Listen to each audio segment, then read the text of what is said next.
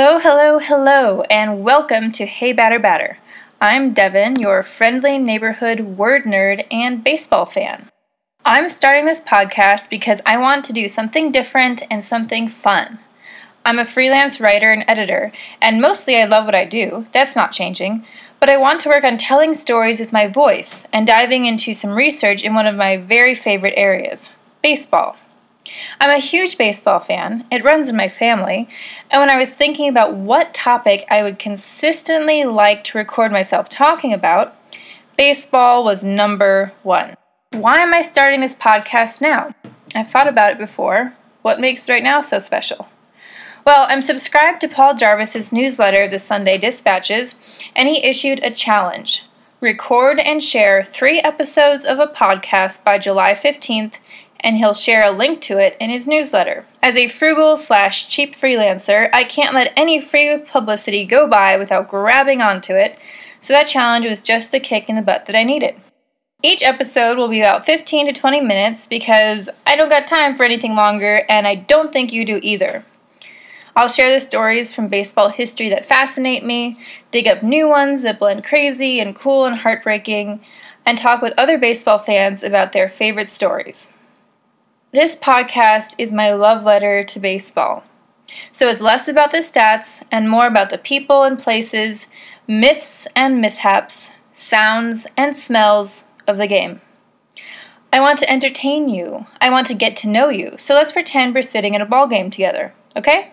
Today I want to talk about origins, because this is my first episode, and how origins are at the same time important and not always indicative of the future. I love baseball now, but it wasn't love at first. 12 years ago, I brought a book to my first MLB game. I would be embarrassed to do that now. I read while the Cardinals killed the Diamondbacks, only stopping to notice that handsome guy at first base, who I had no idea was Albert Pujols or what Albert Pujols even meant. By the way, my family moved to Phoenix and started following the D-backs in the worst season ever. The Diamondbacks finished the season with a record of 51 and 111, in last place in the division, and the worst record by any National League team since the 1965 Mets won 1 fewer game. Thank goodness the Red Sox beat the curse of the Bambino in 2004, or else that Diamondbacks season might have turned me off the game forever. Let's move on from that disaster of a season and talk about the term walk-off, which, by the way, is spelled as 1 word, 2 words, and hyphenated. I'm glad I'm just saying it, not making a decision on how to spell it. A walk-off isn't just a walk-off at all. It's a walk-off piece, or at least it was originally. Dennis Eckersley, the Hall of Fame reliever who coined the term, told the Boston Globe, "It was always walk-off piece, like something you'd hang in an art gallery. The walk-off piece is a horrible piece of art." Dennis, I think he'd be alright if I called him Dennis, wasn't just known for killing it with the A's, he also had a language of his own. Peter Gammons, sports writer extraordinaire, once called Dennis's way of speaking his dialect. Get it? Like dialect, but with Eck for Eckersley? Okay, I'm sure you got it. I regret explaining it now. Other memorable terms from Dennis are that a home run would be taking the pitcher over the bridge, a pitcher who gave up a lot of home runs was a bridge master, and a very fast fastball had a lot of hair on it. Wonder where that came from. When I think about a walk-off, I picture Big Papi rounding third to a huge mass of jumping teammates at home plate, and then all of them walk off the field in celebration. But according to the original use, the walk-off piece, I'm saying it correctly now, refers to a pitcher's sad walk off the mound after allowing a game-losing homer. When Googling around about the walk-off, everyone points to an article from July 30th, 1988, as the first official use of the term. The quote reads, "In Dennis Eckersley's colorful vocabulary, a walk-off piece is a home run that wins the game and the pitcher walks off the mound." Funny enough, or not funny if you're Dennis Eckersley, a few months after that reference, Eckersley gave up a walk-off piece to end Game 1 of the 1988 World Series. It's perhaps one of the most memorable walk-offs ever.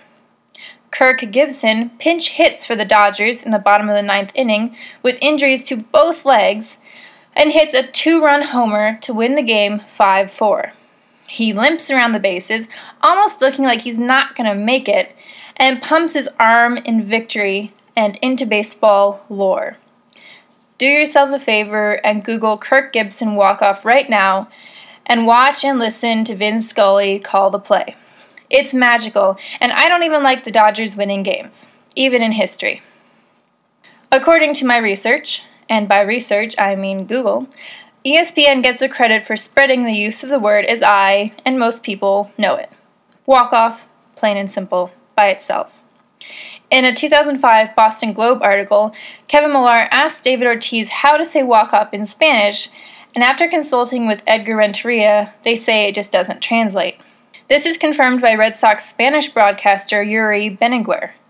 He says the closest translation is, and please forgive my Spanish accent, cuadrangular que los deja en el terreno. So it's no wonder that's not a thing. Walk-off is just so much shorter.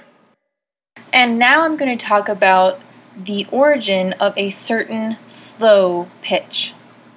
The first memory I have of the eephus pitch is from the video game Backyard Baseball. That video game was one of the few my brothers and I played growing up, and I sucked at it. That's a common theme from my youth, at least when it comes to baseball and sports in general. I'd play a few innings and then turn the game over to my eagerly awaiting brothers who hit homer after homer. Not that it was actually that difficult. The easiest pitch to hit was the eephus, and it came in comically slow, releasing from the pitcher like a car on the world's slowest roller coaster, going up and falling down. I thought it was made up, just something in the video game. Then I saw one in real life. I can't remember who was playing, but I think an outfielder came in to pitch during a brutal game where his team was losing by a mile, and he pitched a glorious eephus. They don't come that often, because that's the whole point of the pitch, but it's sure fun to watch. Clayton Kershaw pitched an eephus in April, and it was a doozy. Side note, Clayton is one of those guys I really want to hate because he's a Dodger, but I watched an ESPN special on him and his wife, and they're just so cute, I can't. So you're safe from my hatred, Clayton. I'm sure that's reassuring. Okay, back to the actual word, eephus. E-E-P-H-U-S.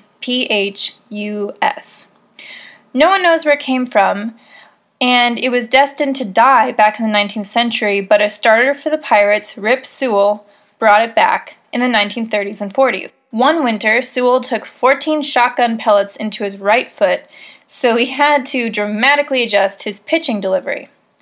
He just wasn't going to get the same velocity as before being shot in the foot, so he started using a lob pitch to keep hitters off balance. And it worked pretty well. What was that thing? Pittsburgh manager Frankie Frisk asked in the dugout in spring training. Eephus ain't nothing, outfielder Maurice Van Robbus said, and that's a nothing pitch. I have no idea what Van Robbus meant by eephus in that quote, and it seems that no one else does either. The best guess says that eephus was really ephus, E-F-E-S, the Hebrew word for zero.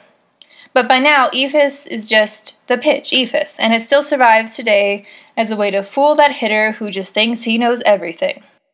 A little more about me. Let me set something straight before this podcast blows up and I'm being whisked from one fancy podcaster event to another. And by the way, do those exist? I'm curious. Hey Batter Batter is for baseball fans, but I define fan loosely. I'm not a baseball fan elitist. Do you only tune in during the playoffs? Cool.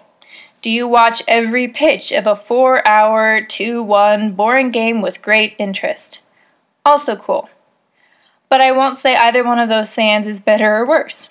I'm not here to tell you how to like the game. I'm just telling you my favorite stories, because the stories are what got me into the sport in the first place. I'm the oldest of 4 kids, the only girl and the one with the worst hand-eye coordination. My nearest in age brother, Aiden, was hitting rocks with sticks before we watched baseball on TV. While living in Pennsylvania, we went to a few Red Barons games, but that was before I knew to hate them because they're a minor league team in the Yankees organization. Then, when I was 11, we moved to the Phoenix area, got cable for the first time, and Aiden started Little League. And yes, this is when that awful Diamondback season happened. I don't want to keep talking about it. My brother Ian, 6 years younger, my parents, Angie and Dave, and I cheered and watched as Aiden won the coaches over with his enthusiasm. He wasn't quite as familiar with the finer points of the game as his teammates. So, like the good homeschoolers that we were, we started studying baseball.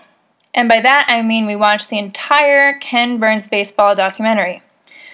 For the uninitiated, it's 9 discs with some bonus material called Extra Innings. It's 18.5 hours of baseball story after baseball story, and by the end, I loved it. I was in love. So the years pass, my third brother, John Paul, is born, and somehow, baseball has become fully ingrained in myself and my family. Now, whenever my 2-year-old falls, my husband and I yell, "Safe!" and wait to see if he'll shake it off or start crying. My brother Aiden is playing college ball.